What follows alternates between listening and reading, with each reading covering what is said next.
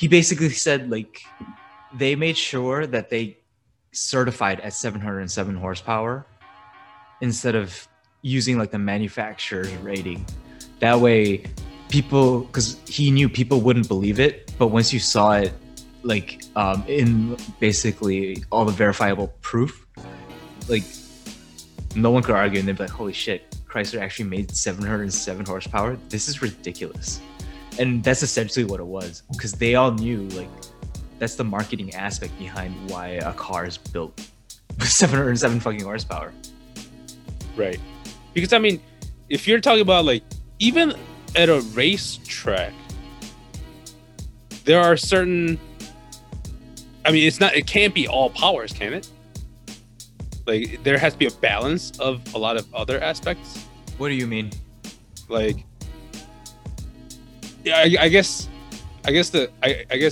question could be better asked in this way. Can race cars, is there an ideal power level for a race car? And is there a consequence to going over that level? Yes. The maximum horsepower you need is the amount the tires can handle to get you around the track the quickest. But there's no. What if you could just keep on adding tires to alleviate? Eventually, you're gonna run out of track. There's a physical limit to how big your tires really can be. Yeah. So there's a limit to how much grip you can generate, right? And plus you gotta understand, like, what is the track? There's a physical limit to the track. So when you ask me, is how much horsepower can it be? It's a very specific answer needed based on very specific circumstances.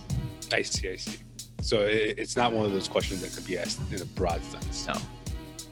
Is it a drag race? Like, you know, is it a Formula One race? Again, you have to think about what are you talking about? I guess you just have to have a goal that you want to achieve, and essentially make an optimal or optimized, specifications for that, for that goal. Yes, and that's what this is what simulation is so helpful for, because what simulation is basically you're doing 95% of the guesswork by doing math on what your car is capable of, right? You can figure that out, and that's how you design race cars.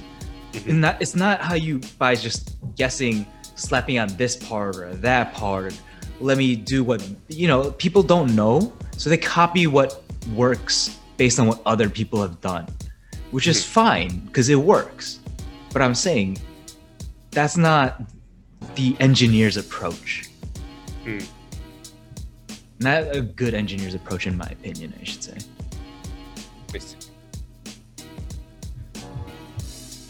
Anyways, that's enough about whatever we're just talking about. Now that it's 11 o'clock, let's get started with you. Yeah.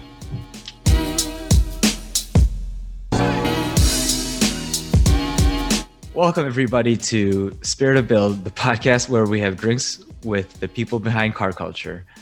I'm your host, Earl Hahn, and I'm joined with my guest, Hoeun Kim, who is also my co-host. What's up, Hoeun? Hello, everybody. So Hoeun knows the drill. Last time, we actually ended up having an 8-hour conversation by accident. Because Hoeun is like my oldest friend, basically. We've known each other for 22 years now. Dude, it's going on our 23rd year now. Something like that. MJ. I can't count that high, so. Dude. I'm sorry. That's not a COVID cough, because that was definitely like phlegmy. Oh, that caught me off guard. Anyways, today we're drinking New Riff. This is actually last time we tried to do this. I started off here, and then we ended up here. So this is all I have left. But what we're drinking, for those curious of what last time was, I just want them to know that this is the third attempt at this. So it's completely understandable that you are running out of whiskey. Yeah. Yeah, I'm sorry. It's not like I'm a huge alcoholic. I usually drink on recording nights, but I'm like kind of a perfectionist. And yeah, this is the third time. So I just kind of hate everything I do. So please bear with me. Well, cheers, Cheers. I guess. Oh, fuck. We forgot to do the tasting notes. I smell a bit of like sour note. So I smell cinnamon, like cinnamon or like black pepper, something that's kind of spicy. You don't? Do you not have any like sweet smells? I do smell the cinnamon, but like it's like cinnamon and like a cinnamon syrup almost. Oh yeah, you have to like really draw in deep, but then it also draws in like that ethanol note. So like it kind of like stings too much. You have to like really dig deep because mine's kind of aired out. So this has been open for maybe 6-7 months. This is the New Riff single barrel rye. It's the single barrel, so it's the barrel proof. And Hoeun and I have basically like twin batches, I would say. Like they're from the same season. They're just a couple barrels The same apart. warehouse. Yeah, same. Like. Yeah, everything's the same. It's just a couple barrels down. It looked like. What's your ABV? 56.15. Okay, mine's 56.2. So like it's got to taste very similar. Yeah, it's basically the same stuff. I'm pretty sure it's all from the same stuff, and they just put it in different barrels. Yeah, like they just they batched it. Did you know that this is actually the first bottle, like first release of their own juice? Oh, really? Yeah, I didn't know that. Because I've been a very big fan of New Riff for a while because I am a big fan of their OKI stuff, which stands for Ohio, Kentucky, Indiana. Yeah, that's literally what it stands for. Yep. But it was they sourced it from MGP, as far as I know. But yeah, this was the first year that they released their own juice, so I remember buying this because I remember New Riff from OKI bottles. Okay. And I'm not disappointed. Yeah, it was the first time I heard of New Riff, so like I just picked it up. That's how when I first got onto them.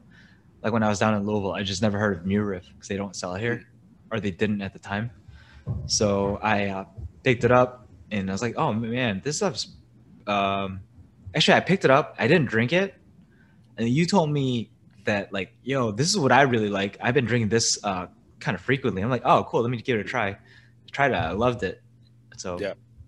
Luckily, did you not know or have OKI before you got this? Again, New Riff didn't get distributed to Michigan until last year. Right. Well, I picked it up. I guess I picked up my bottles in Indianapolis when I was down there for a convention. What year? This was like 2017. Again, I was living in Michigan. 16. Right. I mean, maybe you were just passing by. Yeah. I don't know. So the thing is like with New Riff, like I really only found out, because I found it when I was like in Louisville for work. Mm-hmm. But yeah, like there would be no other way unless you're like really into whiskey and on Instagram and like following the blogs. You know, I'm like, I liked whiskey, but like I wasn't like trying to find like every single new thing. I just like every time I go into the store, like if it's something new on the shelf, I just grab it, right? So, well, I think when I came across OKI, I knew to pick it up just because I've seen it in Facebook groups, right, just in passing, right. So like that, and OKI actually has a very attractive bottle. It's a very clean looking bottle and label, right. So when I saw it online, I saw that it had good reviews, you know, and I came across it. I just definitely bought whatever they had on the shelf, which was 2 bottles. Okay. And the good thing about OKI was that a lot of them were they were aged for a while, like 10. Hey, we're too off topic. We're too off topic. We're doing it again. Let's just get to Yeah, the tasting that's fine. notes. All right. Okay. Um, Sorry. yeah, that's fine. It I like OKI's. Well, I like rye whiskeys for that like minty note It's new that we riff, have. bro. What did I say? I Okay. just said rye whiskey. Well, I like rye whiskeys in general because of like the minty notes, and this one uh isn't too different, and it's actually the type of rye whiskeys that I like, where it's like very cooling and like menthol, and yeah. Yep. So mine, yeah, I get on the nose, I get like sweeter, like the honey notes, and like definitely the spice, and like the ethanol's there, that burn, but you know, whatever. So my bottle actually has been open for about a year now, but Mhm. I haven't had too much off of it, so the oxidization hasn't happened too much, Okay. and it doesn't taste like it's 112 proof. Yeah, It feels softer than that. well, mine has like some heat to it, so you can definitely tell it's like a full proof like uh whiskey. But on the palate, I got like more of like mint and like apple actually. So I noticed with like rye, there's like usually three different kind of rye notes I get. It's either mint, apple, or like dill pickle. And I hate the dill kind. Um, What's uh what's one of the brands that is typically do you know? Young Willets. Young Willets. Young Willet Rise, yeah. Unfortunately, Yeah. they're Like 3 year, okay. 4 years? They're okay. Yeah, like the 2 years. No, I mean like I like a 2 year. Like one of the Ah, original when they first released them. It yeah. was so bad. Yeah, I didn't really like the 2 years. Yeah. To me, it was very like the profile. It was very dark. Yeah. Like it was like very like dry fruits and like dark like taste. Whereas I prefer like more refreshing ryes like this one. Okay. All right, cool. Well, moving on. Hmm. So Hoen. So Hoen, why don't you tell us about your car? So I currently drive a 2013 128i BMW, and I personally believe it's one of the best cars you could buy under $15,000. And this is actually the second one that I have. I this I bought the same car twice, uh, but yeah, it's that good of a car. That should be a testament to how good the car is. And before that, I've had SVT Focus, which is also another great car. I've had a Saab 93. I've had I, I've also had a 1996 Volkswagen Passat diesel wagon 5 speed. That is actually a very very rare car, by the way. And that's where the interesting car ends. Before that, it was like, I don't know, Ford Escort, Dodge Stratus. Dodge Stratus was my first car. It's a car that I raced Earl Hahn with back in high school. That candy apple red Dodge Stratus. I'm trying So so hard not to that's like laugh out loud, like onto the mic and ruin the audio. why. What's so funny? Well, first of all, basically every car you've owned is Weird, no, odd. no, I've also had a Scion XA. yes. They're all extremely very mediocre with very big But personalities, though. They all have very big right. personalities in terms of cars, but in terms of engineering, except for the Scion and the no, the Scion, Uh-huh. none of them are well made. I will say the Scion was actually very well made because we got rear ended, and the rear crumple zones, which was very tiny, worked out very very well. So I will say Scion X-Way was very well engineered car. I was gonna to say your BMW. Uh-huh. I was gonna say I it know. is well made Uh-huh. to be very mediocre. And that's kind of why you like it. It's the ultimate compromised machine. I guess I don't necessarily agree with that in its entirety, but it's not without truth. That's as far as I will say. Okay. So people think I hate BMWs, okay? I don't hate BMWs. You do hate BMWs. I hate how people are so fervent for BMWs because BMWs to me are, just like they're okay, like, but when I actually drive them, like I just don't enjoy driving them. I want to enjoy driving them, but I don't. Mm-hmm. Like every single BMW ever that I've driven or owned. Yeah, I mean, what you had the E30 and the X5D, yeah. right? I mean, X5D isn't a very good example. It's not. Yeah, it doesn't carry much like BMW-ness to it. It's the most peak BMW. It's the most niche thing you could do to an X5. I mean, yeah, it's the most BMW. I don't see again. And again, the E30, the most BMW. They fucking blow. Why? Okay, with the E30, there's nothing but headaches. Why is that? Because it's fucking old and everything's expensive. Yeah, but then that's true for a lot of other cars. But again, this was supposed to be Amber's car, and I'm the one fucking working on it. But you knew that going into that. No, she was supposed to work on it, but unfortunately we had Parker. Well, that's why we got rid of it. I mean, for those that don't know, this is a car that Earl gave as part of like the whole wedding process, and the fact that we were expecting her to work on it it's like a gift that's broken. Why? She wanted to work on it. She asked for a project car. Oh, well, then I don't know. I got nothing to say to that. Exactly.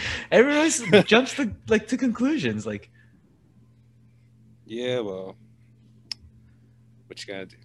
I don't know. Well, I told her if she wants, because at this point in our life, now that we have a little bit more stability and some more money, it's just we'll just find a better E30. It's fuck it. I don't care if it's more expensive. It's not worth the fuck. So much more expensive now. Yeah, but how much more could it be?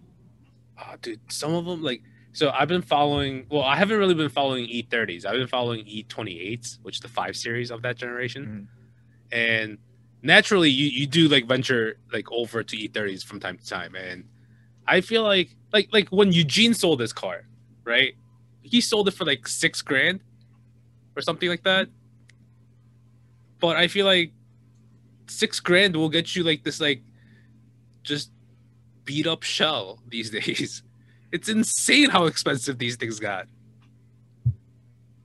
And naturally E28s also has gone up quite a lot. I don't know. Whatever. Fuck it. I don't give a shit, dude. I'm tired of just this fucking BMW-ness. It's not just BMWs, man. Drifters going through it too, with S13s and FCs and stuff like that. But I feel like that's with everything. I feel like, especially in 2020, everyone's just home. They just want to buy something that they can work on, and whether that's cars. But why wouldn't you just get a new fucking car for the same money? I don't know. Whatever. I'm not. You know what? I'm just. You are the man of many broken cars yourself. So. Well, here's the thing, okay? I understand large macroeconomic trends, right? Uh-huh. Which is why I bought the FD early, because I already knew it was too late to get the air-cooled 911. Right. I bought the S14 instead of a fucking Honda. right? I bought the GC8 now because I finally realized like this is never gonna get any fucking cheaper. Yeah. Right. Same with the FC. Yeah. Like, I feel like as a society and government regulations, electric cars is planned to take over. Yep. So I feel like that fact has really accelerated the just people just grabbing onto anything that they could have and just hoarding it. So I feel like people are looking to just hoard cars for the long term. Some of these cars. My guess is now that with the Biden administration, he rejoined the Paris Climate Accord. Mm-hmm. According, are we gonna have? Well, no. What happened was I don't know what's going to happen now because Governor Brown of California, he announced that CARB was going to declare that California was going to be electric vehicles only by 2035. Yep. And what that might be like nationwide. So the way it works is California has the California Air Resource Board, right? Mm-hmm. Or Air Research Board or something like that, whatever. Like there's a bunch of other states that just mirror that, aren't there? Yeah, so there's 13 states that adopt CARB regulations. So if California says we're going to go all electric, if that means all 13 states follow California and say we're going all electric, OEMs are going to have no choice but to go EV. Otherwise, they're going to have to sell two different cars, and then you have to homologate for two different sets of regulations. So they're just not going to do it. It's cost prohibitive by the regulation. So it doesn't. So what you're saying is that it doesn't really matter. By 2035, we're going to have all EVs. Yeah. Whether people know it or not, they want to argue, right? Unless California changes their mind, that's the fact. Yeah, because California alone has enough swing power with the other mirroring states that it just puts that over the threshold. Exactly. So whether people know it or not, like gas engines are going away in 2035. Maybe we shouldn't say that until we actually pick up more gasoline cars as collectible. Why? Like I'm just. I would rather store fucking gasoline. I have enough cars. I mean, gasoline, but gasoline expires pretty quickly, doesn't it? So like gasoline goes bad very quickly. You guys understand the issue here, right? The race against time of what we're trying to do. Look at how asinine it is, and why are you guys paying so much fucking money for this shit? How would you? But at the same time, though, it's a regulation on new car sales, so it's not like the gas stations will like disappear overnight. Correct, but eventually, yeah. Like how many gas stations are going to be needed? Right. I feel like eventually gas stations, a lot of them will disappear or like turned into like charging stations of some sort. Of course, but they're going to be they're going to be reused. But at the same time, I feel like gasoline will be treated like race fuel. Where it's like only very select stations would have it, and it's charged at a premium. It's inevitable. Right. And that's fine. Yeah, as long as that service is available, like I'm okay with paying that tax. Yeah. Right. Because at that point, you won't even drive gasoline cars as like your daily. No. So, why would you want to? Exactly. Like people don't mind paying like $5, $6, $10 a gallon for race fuel. So it'll essentially be the same shit. Right. Well, no, it's not that people don't mind. We do it out of necessity. Right, you guys have no choice. Right. So what's the point of minding it? Right. Okay. As long as we're in agreement there. Yeah. Anyways, so again, we're just way off topic.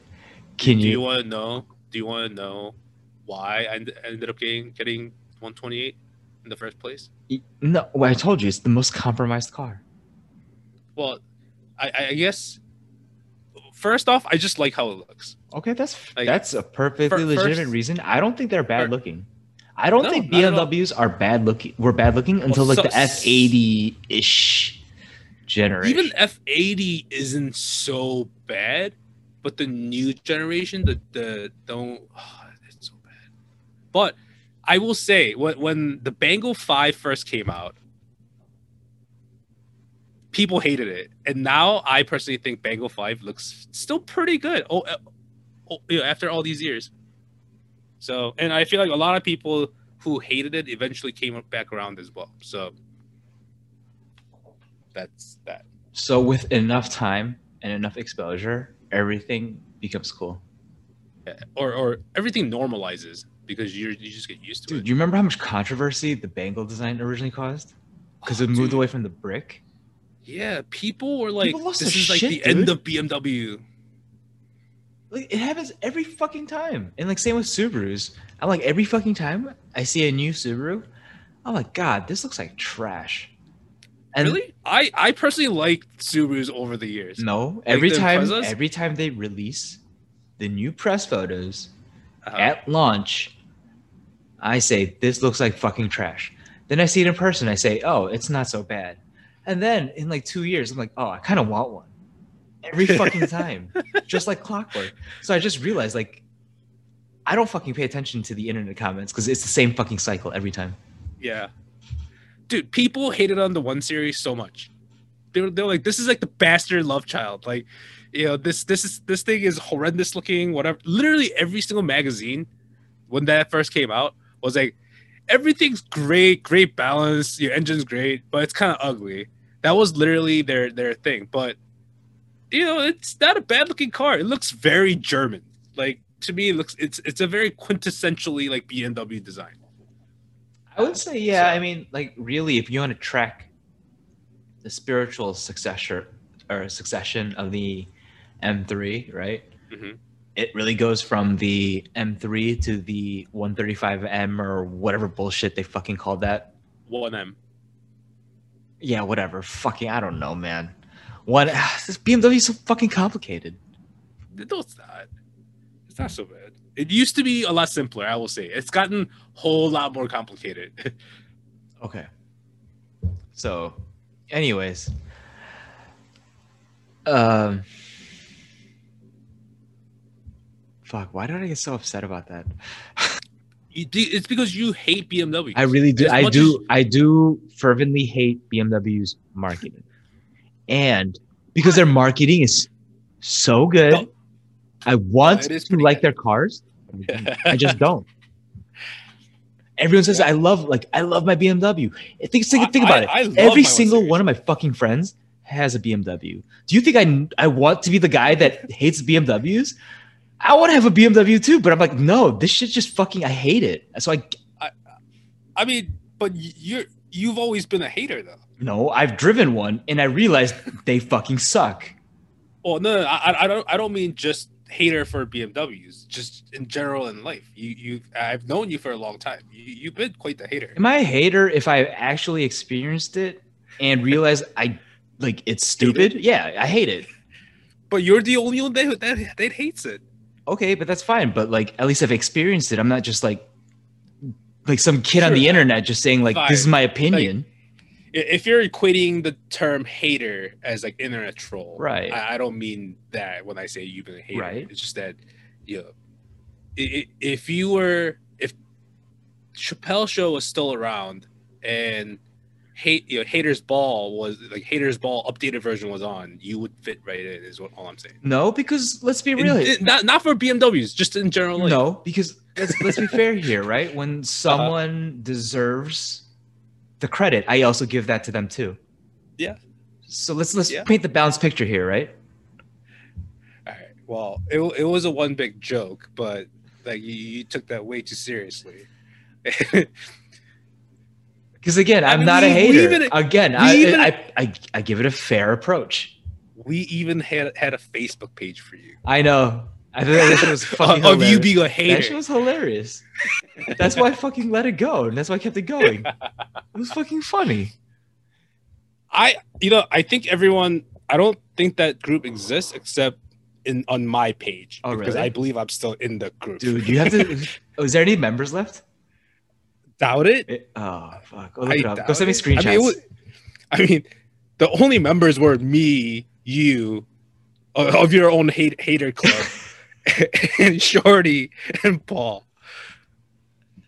So for people who don't know, Shorty and Paul are two of our friends from like junior high. Well, for me, high school. Okay, for high school, right? But Shorty is actually like 4 inches taller than me. And when people don't understand how he got that name, is because Shorty is like 11 months younger than me in the calendar year. And I've known him since pre-puberty, right?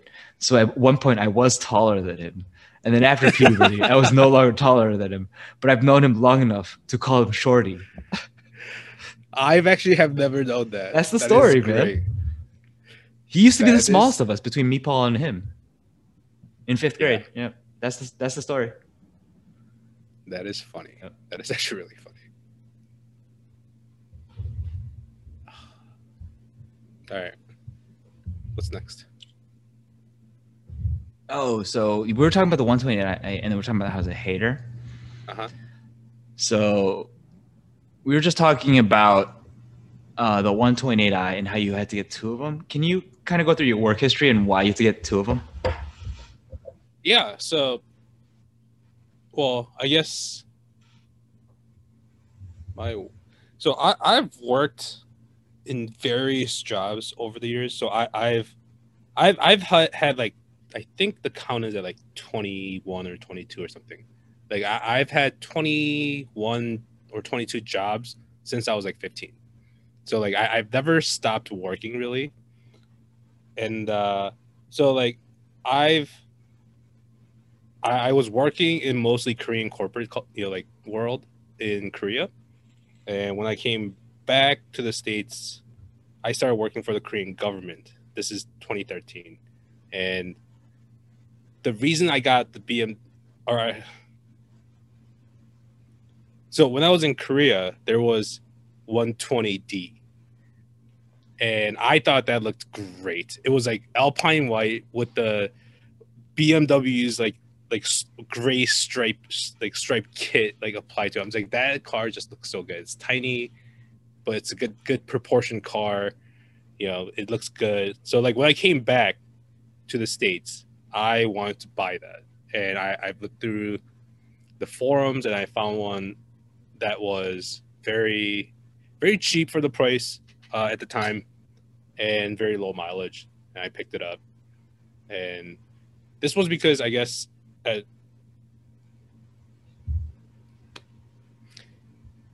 don't know how to like put together my job. What to this from right what like, because like I guess you asked me, you know, talk about job history, and how I ended up having 2 BMWs. Yeah. I guess, you know, like it's not like the job required the car. It's just that I had a disposable income at that point. Right. That's to a point where I just bought the car. That's fine. So like you could okay. I'm sorry. So let's start over then. Okay. So Hoeun, let's talk about why you wanted the 128i M Sport in the first place. Why do you guys say the M Sport like very mocking tone like that? Because it's not it's not the 1M, right? It's not. And it's not a 135i, right? It's not. And it's is there a 125 in Europe? Okay. Not here. Okay. But fine. So why'd you get the bottom bitch? Well, I got the bottom bitch because one, it was cheap, and well, no, the 135 price and 128 price for ones with M Sport and manual transmission is about the same.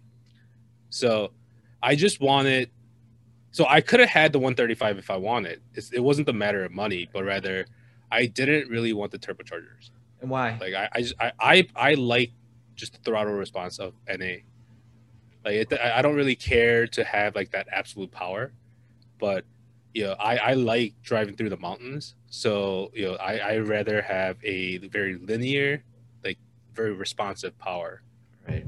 And you know, like 128, while it is the bottom bitch of the models, yep. I mean, it's really the workhorse, was right. Yeah, it was literally the cheapest BMW that they offered, you know, for those years that was available.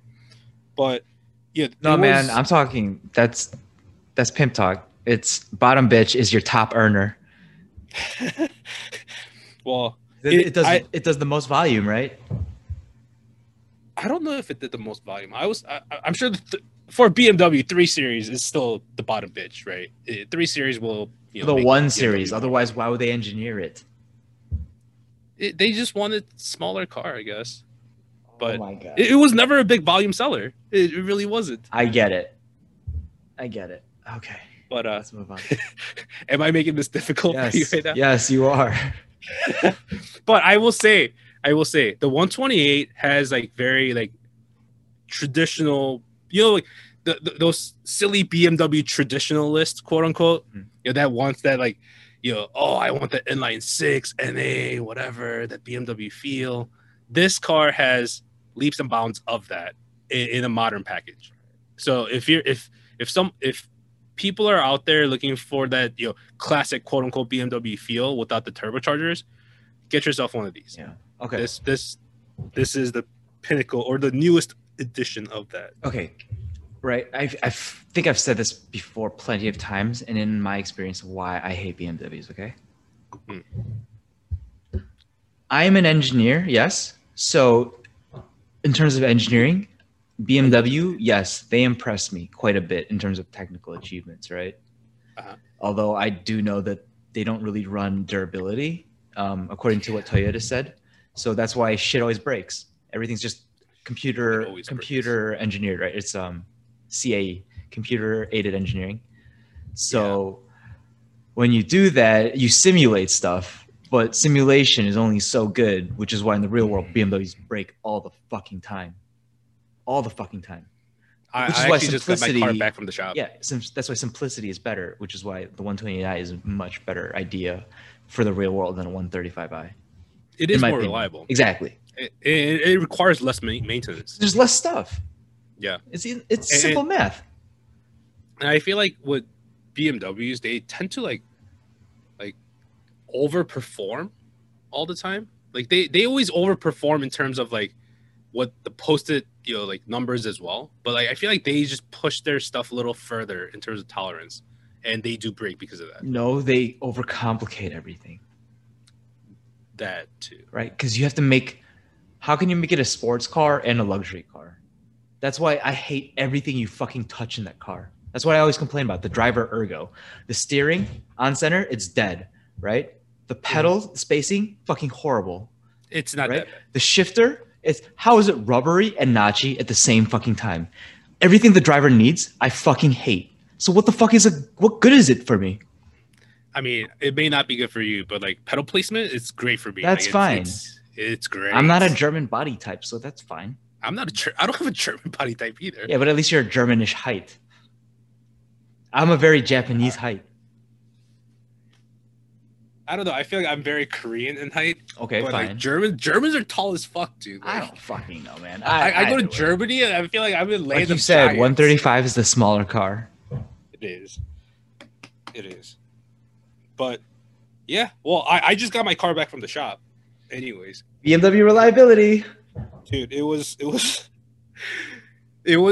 going crazy. Like it was flashing lights, and the gauges were going like this. And so I took it to the shop. They're like, "Oh, it's probably this like, it's a footwall module, which is one of the like the computing whatever things, right?" Yep. Because when we scanned it, it popped up like 50 codes of like the communications issues. So they couldn't figure it out. Dude. Took it to the dealership, and again, my wallet is like 4 digits lighter. It's great. Again, it's not that BMW doesn't fucking know how to make a car last. They don't put their money in doing that because it's not a priority. Well, no, because the average BMW owner owns it on lease. They don't own it. They lease it. Right. So if you're leasing it, why do they need to make it reliable more than 3 years? You're right. And when BMW started offering included maintenance for like the warranty periods or whatever, it's because people wouldn't take care of the shit, and they realized they could CPO, right, make more money on the resale. Yeah. And that's why BMWs, as soon as they're out of warranty or like out of lease, like there's definitely like first buyers, right, that just buy because it's a BMW or whatever. Look, right? Everyone knows the upcoming maintenance bill is going to come, right? Oh, it's yeah. a ticking time bomb at that point. That's why after they come off lease, the MSRP drops by 50% on all German like luxury cars. It's a great value, actually. Yep. To be the second owner of a luxury car is the best proposition. Yep. Yes, it is. Yep. Yes, it is. So that's what I'm saying. Why would you go to try to find all these fucking like 30-year-old cars when you could spend the same kind of money and get a much nicer car? That's what I did with the 120. Exactly. I could have bought. I was thinking about E46 M3, E34 M5s. I knew that E28 is just too much. Not for because of the cost, but like in terms of like just, will I be able to keep up with running this thing? You know, that was the thought. Right. So, you know, like it's like a modern car with, you know, like old BMW ethos. Right. And it's actually the last of that, because after 128, 2013 was actually the last car that BMW had, and in the US lineup at least, without a turbocharger. Right. So anyways, Hoeun. Yes. Let's talk about your work history a little bit, because I find it very unique and kind of admirable. Because like you said, I don't know how many freaking jobs you said you had, but 22. 22? Yeah. Dude, hold on. Let me think. So like I'm counting every single economic activity that I've done. Anytime you collected a paycheck? Right. Okay. If I got paid for something. Okay. With my work. Okay.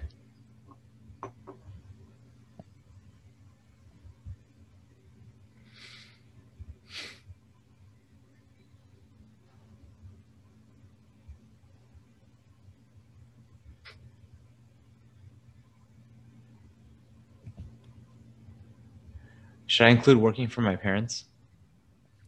Sure, if you want. Then I've had 9. Really? Yeah. Am I weird in having that many? I think so. That's a lot, dude.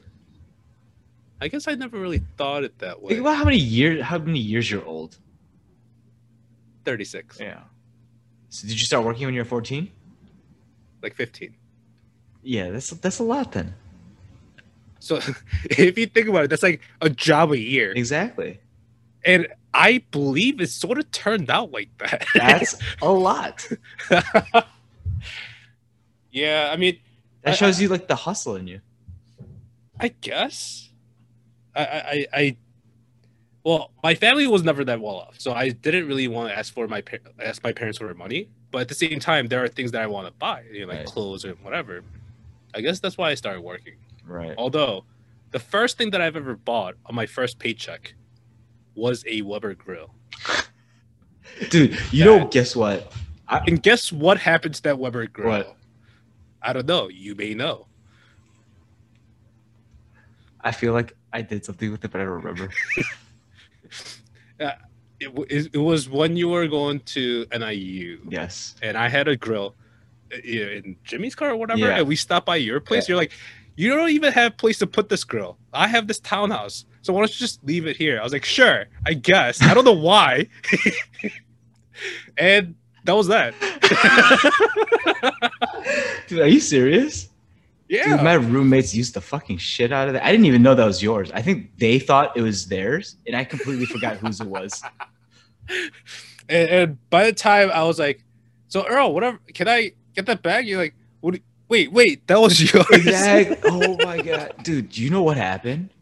Here's what happened. When I went back to school at Oakton, I interned, or not interned. I had a mentorship program. One of my mentors was an ME for Weber grills. So I wonder if I still have his ME? Huh? Mechanical engineer. What's it? Okay. I wonder if I have his contact still. I bet I could hit him up and just be like, hey man, do you still remember me? Like, just like, first of all, just be like, hey, do you have any jobs at Weber? And then segue. Work at Weber? No, but like, hey, like, do you? What do you recommend for a Weber model, right? For just like whatever. and just get to talking about that, and then see like if we could if nothing, I'll just find you like the best deal and replace it for you. Are you trying to get me a grill right now? I'll replace it for you. Oh no, don't worry about it. I got the same one. Okay, I replaced it. All right. But yeah, it's just a funny tidbit. Yeah. By the way, I found this when you were talking. I was laughing by myself because I found the page that we had in college. The official name of the title is actually, is this the official name of the title? I think someone changed it. It was definitely a lot more explicit than this. It says the only people that bring the bad side of Earl Han. See, that just sounds. You probably changed it at one point because you were part of the member too. No, I definitely no. I just left.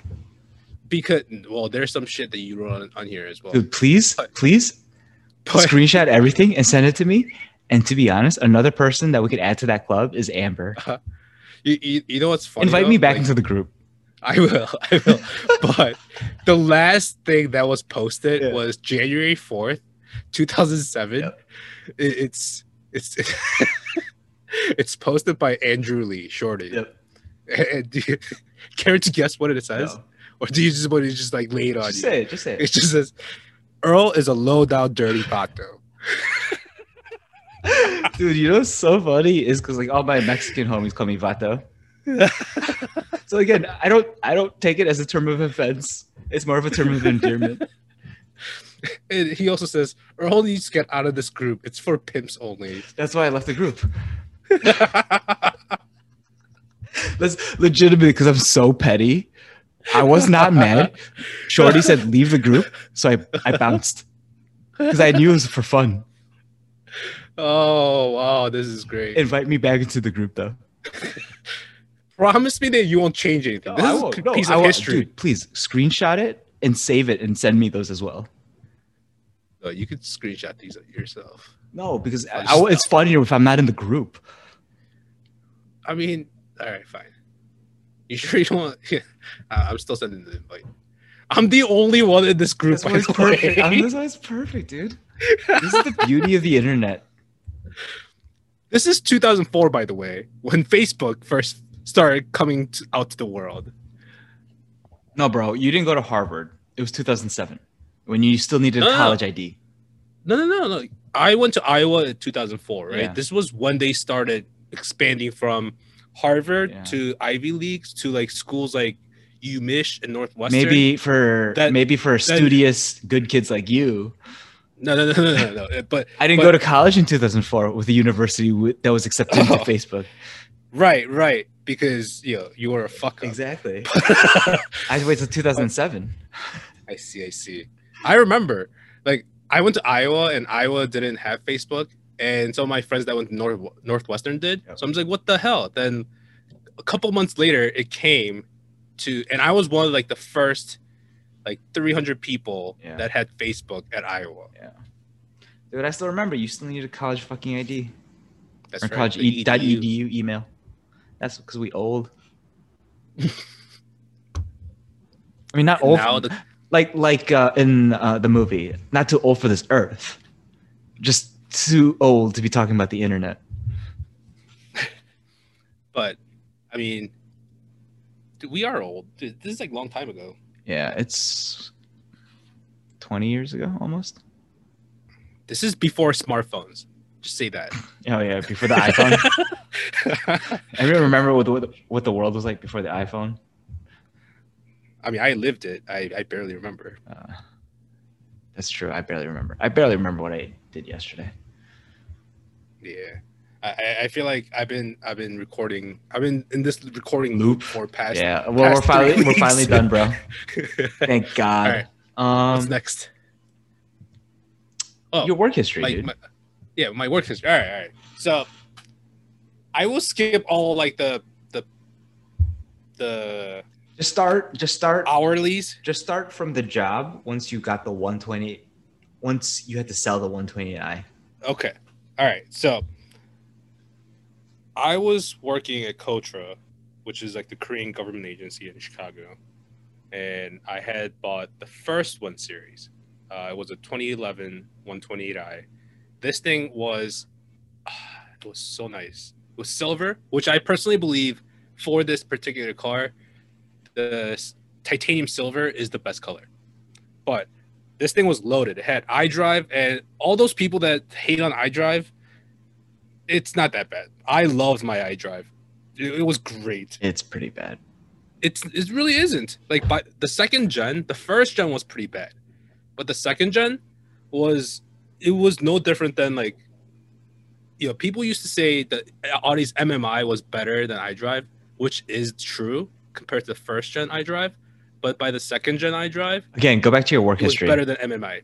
But anyways, all right. So I was working for this Korean government. I did a lot of consulting for business development for these Korean companies to enter the U.S. market. So I was assisting them through, like the most basic thing, as in like, hey, what do you think about this item in the U.S. market to, establishing their branch offices. I've worked as their representative essentially, and go to trade shows and, represent their brand and products to the U.S. market buyers. And I was doing all that, but I started opening my eyes to this thing called Bitcoin. We all know this. Yep. And then I realized that there is an opportunity in, buying Bitcoin in the U.S. exchange and selling them on a foreign exchange somewhere else. And for me, that was South Korea. At the also time, known as Bitcoin arbitrage, right? Yes, arbitrage. And arbitrage is essentially you buy something in. I'll put it in the show notes. You don't have to explain it. Don't get off topic. All right. So I was doing that, and I needed more cash. Like we started with like a couple thousand, like $10,000. Then, and I pulled my cash combined from, like, or each. Okay. And at that time, I didn't have that much money, so like I just took out what I had in my savings, which was like $4,000 or $5,000, and I used cash advance for one of my credit cards to put into this. And I mean, it's an arbitrage. I don't want people to misunderstand. It's guaranteed. I don't want people to misunderstand that I'm just buying Bitcoin to hold, and I'm just some riskless crazy fool. Okay, just arbitrage is very riskless. It's. But anyways, I needed the money. Like, well, that was the initial money. Then we decided to put more money in because the concept worked. We understand that it works now, so we each needed to put in $20,000 more. So I sold my first 1 series. I sold it at a lot less than what I wanted to sell it at, but whatever. I needed the money, so like I made cash that way, and we put in again, and we were cycling through probably around like good amount of money, and you don't have to say the number. Yeah, we each walked away with enough money to be able to quit the job that we had. It was a staggering amount when I heard it. It could have been really staggering amount, but I mean, looking back, no, it's definitely a good amount. But it's not. It's a life-changing amount. You guys all quit your jobs, so therefore it's a life-changing amount. Yeah, I mean, it was definitely enough, but it was, I guess. No, it's not. It's not enough to retire, right? And like live comfortably. Like, let's not get it twisted, right? Let's not get it twisted. You still have a job. You still work. Right. But I was able to get out of a job that I didn't like. You can do the job. Any job you choose to do. To a point. But anyway, so like I was doing this with my coworker at the time, and he quit his job, I quit my job, and we were both like, okay, so what do we do now? And his father had a business down in Atlanta, and essentially we bought into the business, so I had a share in the business, and I was doing it, but the work itself really wasn't for me. I didn't really like the industry itself, like how things got processed and how the payment process goes.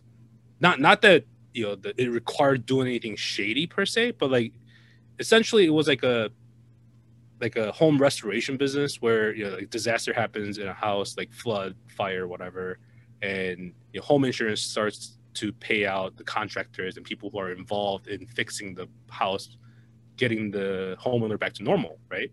And it was just a constant fight with the insurance companies, because insurance companies don't want to pay out to you. They want to minimize their payment as much as possible.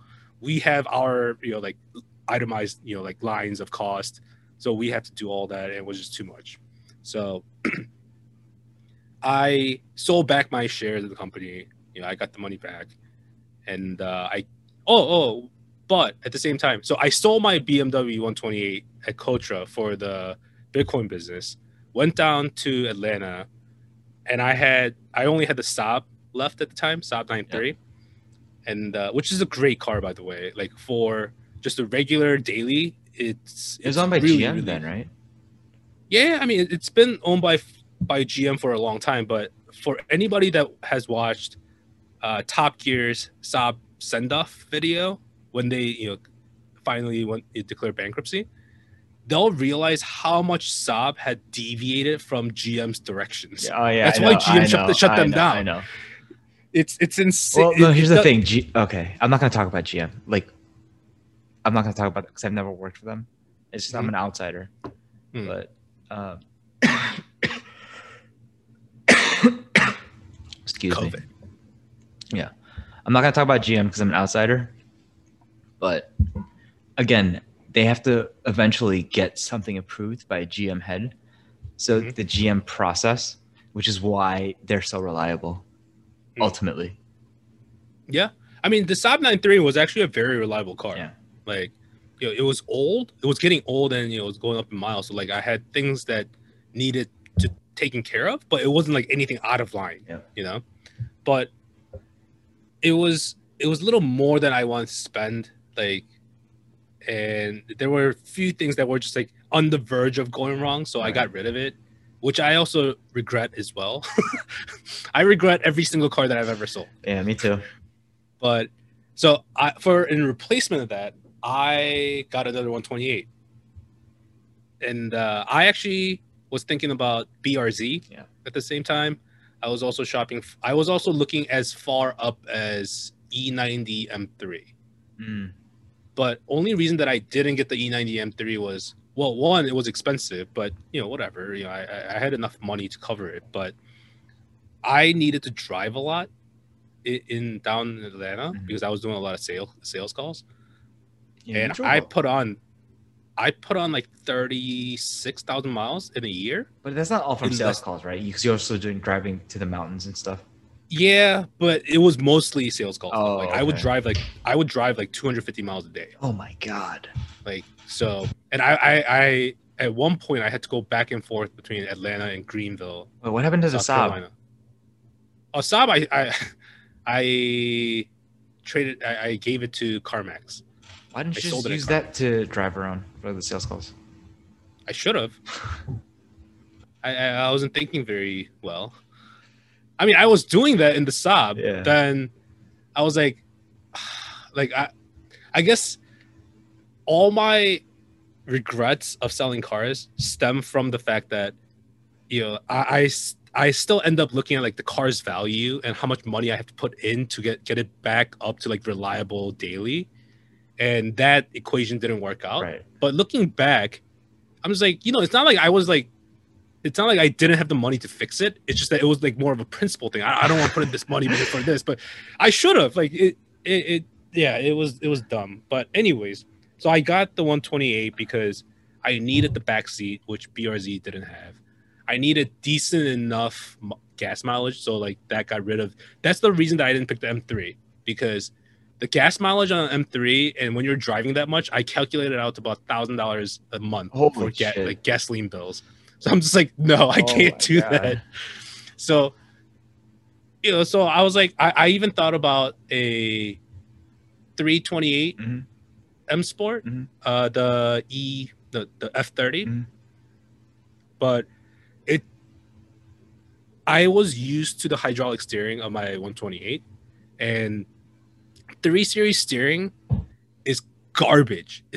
You say how bad, like just in general, BMW steering is, And I agree with you when it comes to like dead on center, like like that, like that feeling. The EPS version of BMW steering is horrible. I don't know how they are now, but like the E30 or F33 series, it was just disgustingly bad. Dude. So again, I crossed that out. The BRZ is also electric power steering, but it's great. That's my fucking point. Subaru has the best ergo for under $30,000, which is why I like wholeheartedly advocate for them, even with all the engine problems and with the understeer. Just because that driver feel is just so good. Yeah, you just tune out the rest eventually. Before test driving the BRZ, I was just like, for me, like hydraulic steering system was actually a hard bar. Like it was a hard limit, but after test driving the BRZ, I'm like, okay, that was unfounded because this is fucking great. It's just that 3 Series steering is just garbage. Yep.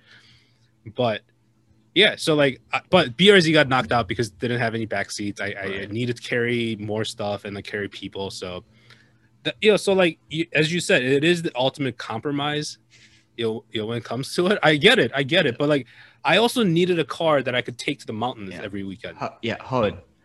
I also get it. The reason why I give you shit for it is because, right? Like I don't like you always say, like don't half-ass 2 things, whole-ass 1 thing, right? So I end up having this miserable lifestyle where I have a bunch of different project cars. I've been waiting around for the space to work on them for. You know what I mean? Ever since I've been in Michigan, I've just been waiting to get a garage to be able to work on my fucking cars. Yeah, I mean, I would love to have a garage myself. Yep. But anyways. But yeah, that's the thing. Like people are like, oh, why don't you just get like if you're driving that much, why don't you just get like a regular car? Like get a Camry or like get a Sonata or like if you're in the industry of like home restoration, why don't you just get a pickup truck, whatever. But Atlanta, Georgia has mountains about an hour away, and that is an opportunity that I was not going to miss out on because when I was living and working out in Korea has very easy access to good roads in the mountains too. But I was just drinking every night and I didn't think to buy a car. And when you're living in a metropolitan area, you don't really need a car. In Korea, there's no reason to have a car. It's more hassle. Right. So it was like, but I did regret a lot of not having like a cheap car that I could just, go driving the winding roads on. Yeah. So when I moved down to Atlanta, that was one of the goal and a mission to do that. And 128 just fit the bill quite well. 128i in the mountains is actually, it's formidable. No, honestly, like for what you're talking about, I give you shit for calling it the ultimate compromise machine, but again, it's the ultimate compromise machine, right? It does everything well enough. Exactly. But that's just not how I view cars, right? So that's why I don't like BMWs. Right. Like it's against my personal philosophy on what a car should be. I understand, and I'm actually the same way. It's just that when I moved down to Atlanta, I didn't know how much. Like I didn't know how long I was gonna be there for. Like I just wanted like one car that could solve all of my problems for the time being. Although I ended up buying another car in the meantime, which is the '96 Volkswagen Passat, B4 Passat, TDI 5-speed. I'm pretty sure I told you not to buy that car. It's all right because I didn't lose any money on it. I got it for $1,500. It had every time it rained, the rear seat got flooded. The rear seat floor got flooded. The heater didn't work, but the fucker it's a 1.9 liter TDI, and fucker got like 56 miles to the gallon. Emissions. There ain't nothing in regards to emissions. This thing, like every time I cold start it, like I feel like I'm gonna like suffocate and die until I get moving. Yep. But state of Georgia on every single diesel vehicle has no emissions requirement, so it's all good. Like, and well, state of Georgia only 6 counties of Atlanta has emissions test, but diesel altogether is exempt. So it's great. I was getting 56 miles to the gallon. But any of you who want to know where to register your car to bypass emissions, it looks like the state of Georgia. At the same time, I wouldn't recommend that per se, because Georgia has this ad valorem tax, like when you buy a car. So like even if you move to Georgia and with your own car that you already own and it's all paid for, even when you register the car in Georgia, they will take a percentage of the value of the car, right? And they will charge you for that. Michigan does the same thing. Every year your renewal is only $20 because you've already paid the tax. Oh, that's really fucking cheap then in the long run. It is. If you live in Georgia for like 5, 6, 7, 10 plus years, it's super cheap.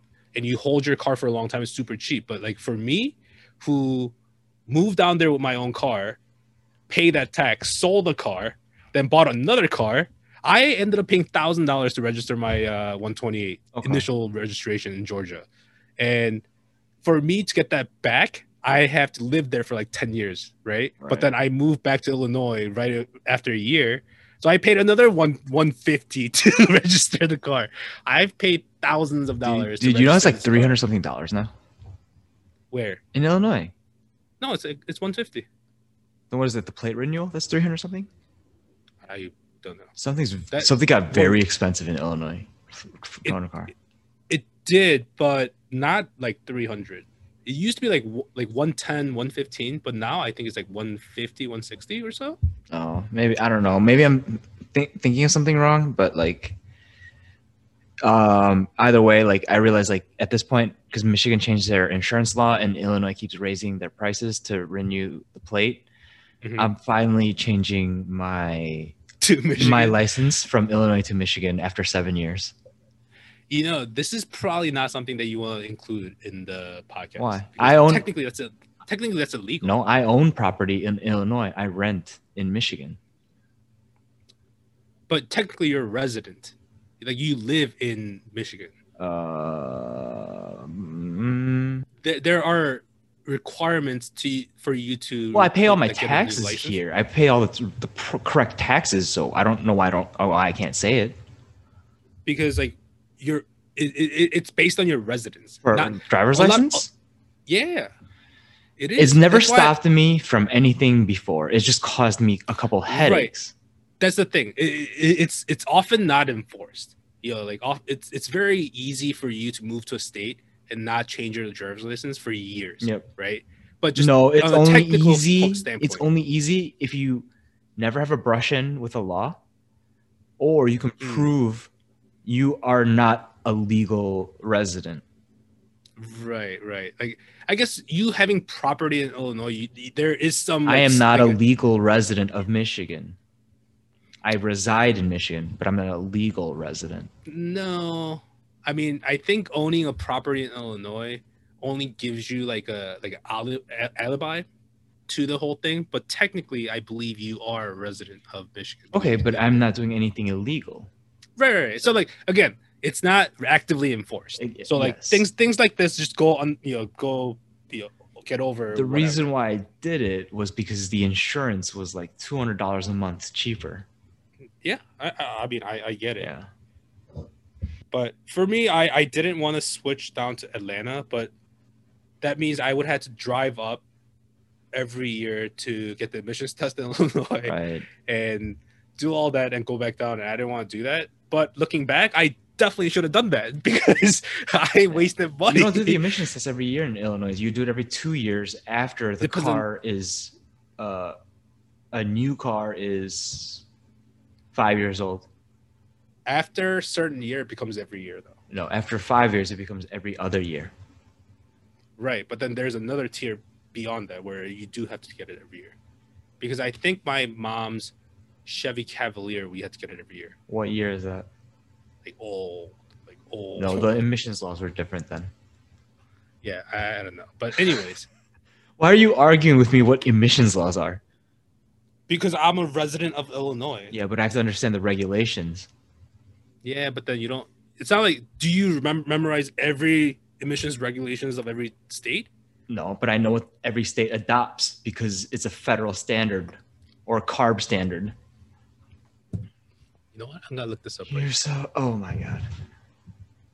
The enforcement is different state to state, but the standard is the same.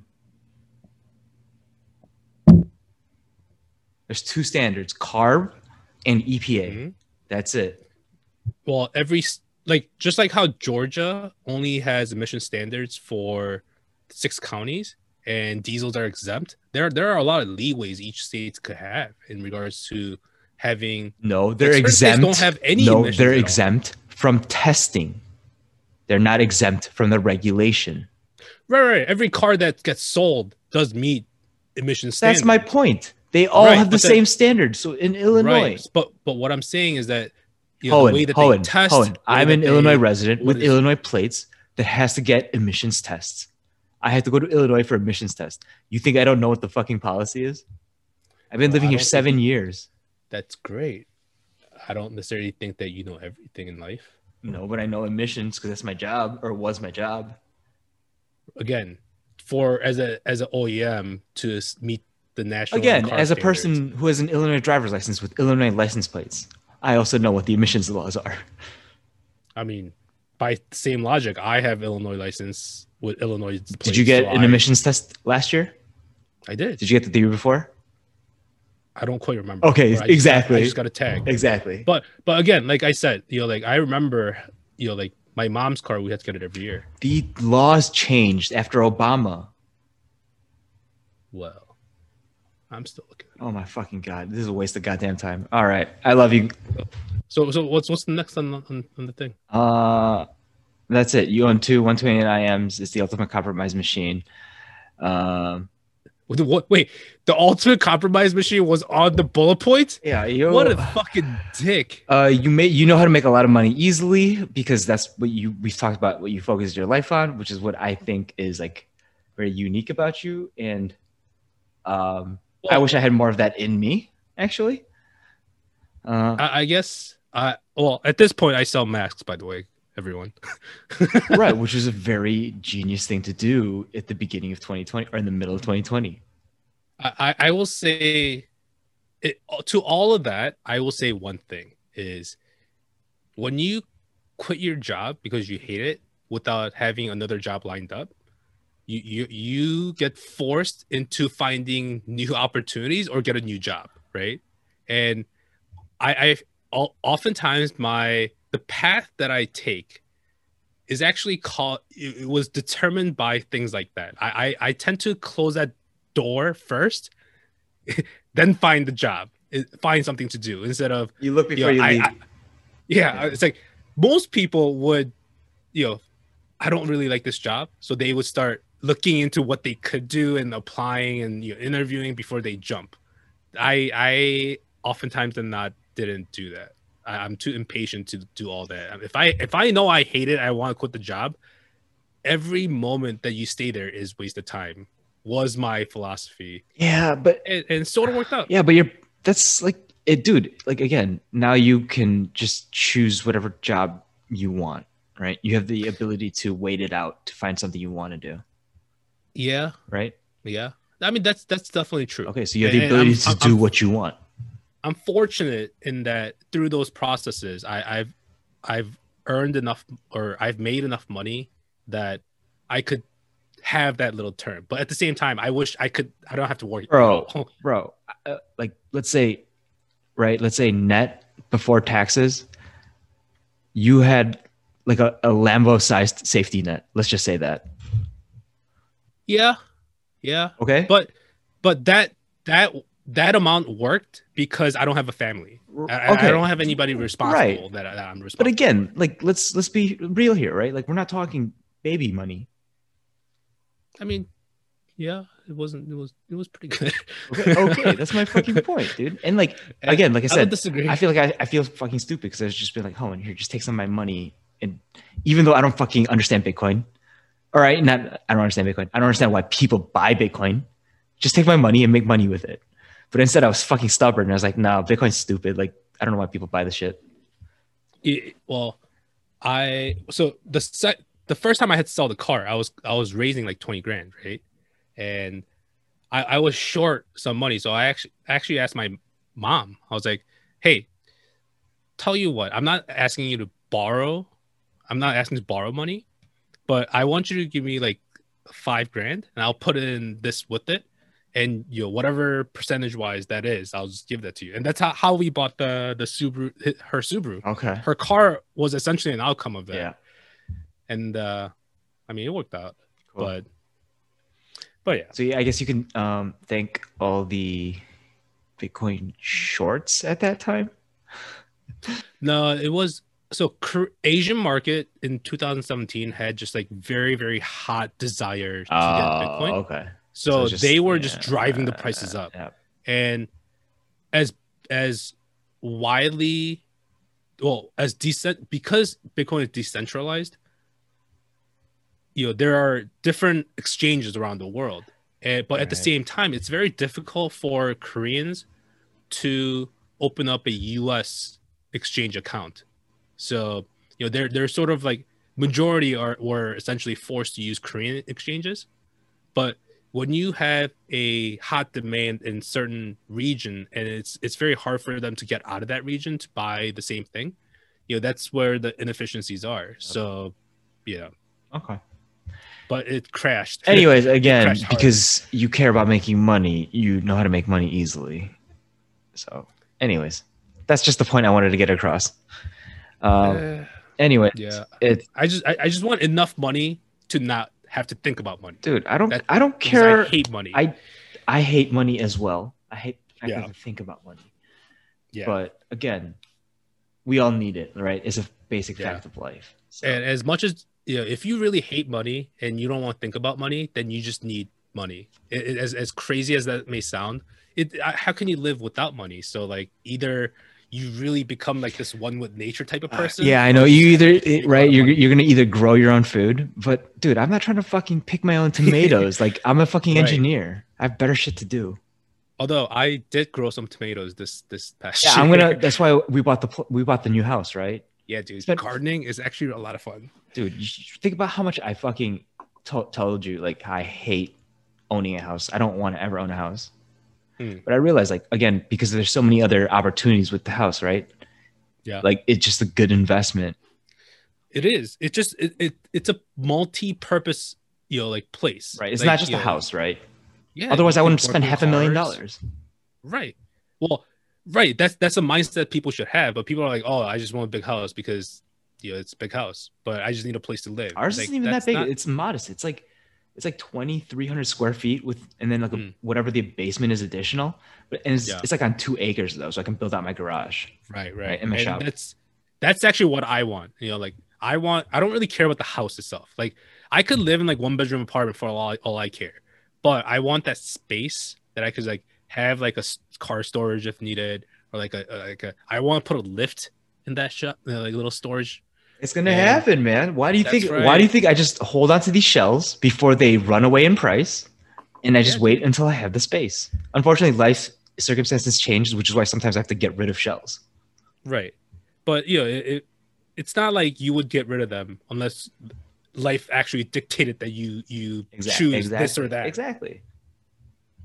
And I don't like what it is. I don't flip parts. I don't sell like parts for money. Like I used to do that for a living. So I have no desire to do that again. So like I just try to help out the community and I sell them for like cost basically. Or a lot of times I even lose money just to help other people out. So it's just like, this mirror thing that got me fucking heated, man. Like people are selling these fucking stupid ass mirrors for $1,500. Ganadors? They're literally Ganadors are going to literally be grandadors. They're going to be $1,000 a fucking side. Wait, I thought a side. That's why it's grandador. $2,000. That's what it's ended up being. Is that what it goes for these days? It's $1,500 right now. Damn, dude, everything's rising in price.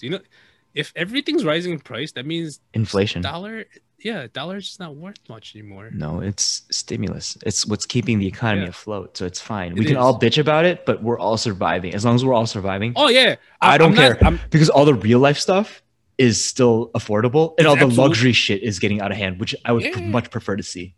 Well, even just like regular grocery stuff has gone up in price. If you didn't know. But again, look at the same time, I'm not against like the federal government, like you're putting money out there. Look what happened with GameStop. Well, that it's literally what GameStop. happens when you put money in people's hands. They can select the winners instead of the corporations. Yeah, I mean, that I see. I don't necessarily think that the whole GameStop situation is necessarily all driven by people who are using their like stimulus money, because one, we didn't really have any stimulus money yet, right? We had the $600, right? Yeah. But I feel like there's just a lot of people out there that just has a lot of money to begin with too, though. That's not necessarily, that's still a retail investor. Because there's no more gambling going on. Right. There's no more casinos, right? People have a lot of money on their hands, and even people that wouldn't necessarily isn't necessarily like have like piles of cash, but like when government hands money out, I mean, I'm not gonna refuse the money, right? So the way I see it, I paid my taxes, so this is my money because you guys said it is, right? Yeah. I mean, yeah, it's just like a reimbursement of your tax dollars. Exactly. So, anyways, on that note, Hoeun, again, we're way too fucking off topic. This is why you and I cannot co-host. It would never fucking work. It'll be better if we have a guest. Yes. Because we won't be talking to each other. Yes. Thank God. We'll just drive each other crazy. Can't get anything fucking done. Dude, again, this was supposed to be a 45-minute conversation. It's been 2 hours. Better than 8 hours the last time. Yeah, but whatever, dude. I love you anyways. Right. I love you. Last time someone DM me after listening to and said they were bothered that you didn't say you love me back. And I'm not going to make you, but I'm just going to let you know that it's out there. Are you bothered by that? I'm not, because we've known each other long enough, right? Well, we used to live together too, like in Korea for a year. Yeah. Maybe we'll just make it this thing where you just say, I love you. Yeah, and I just hang up. Whatever. you guys just do the 잘 가. 알았어. See you, dude. Later, yo.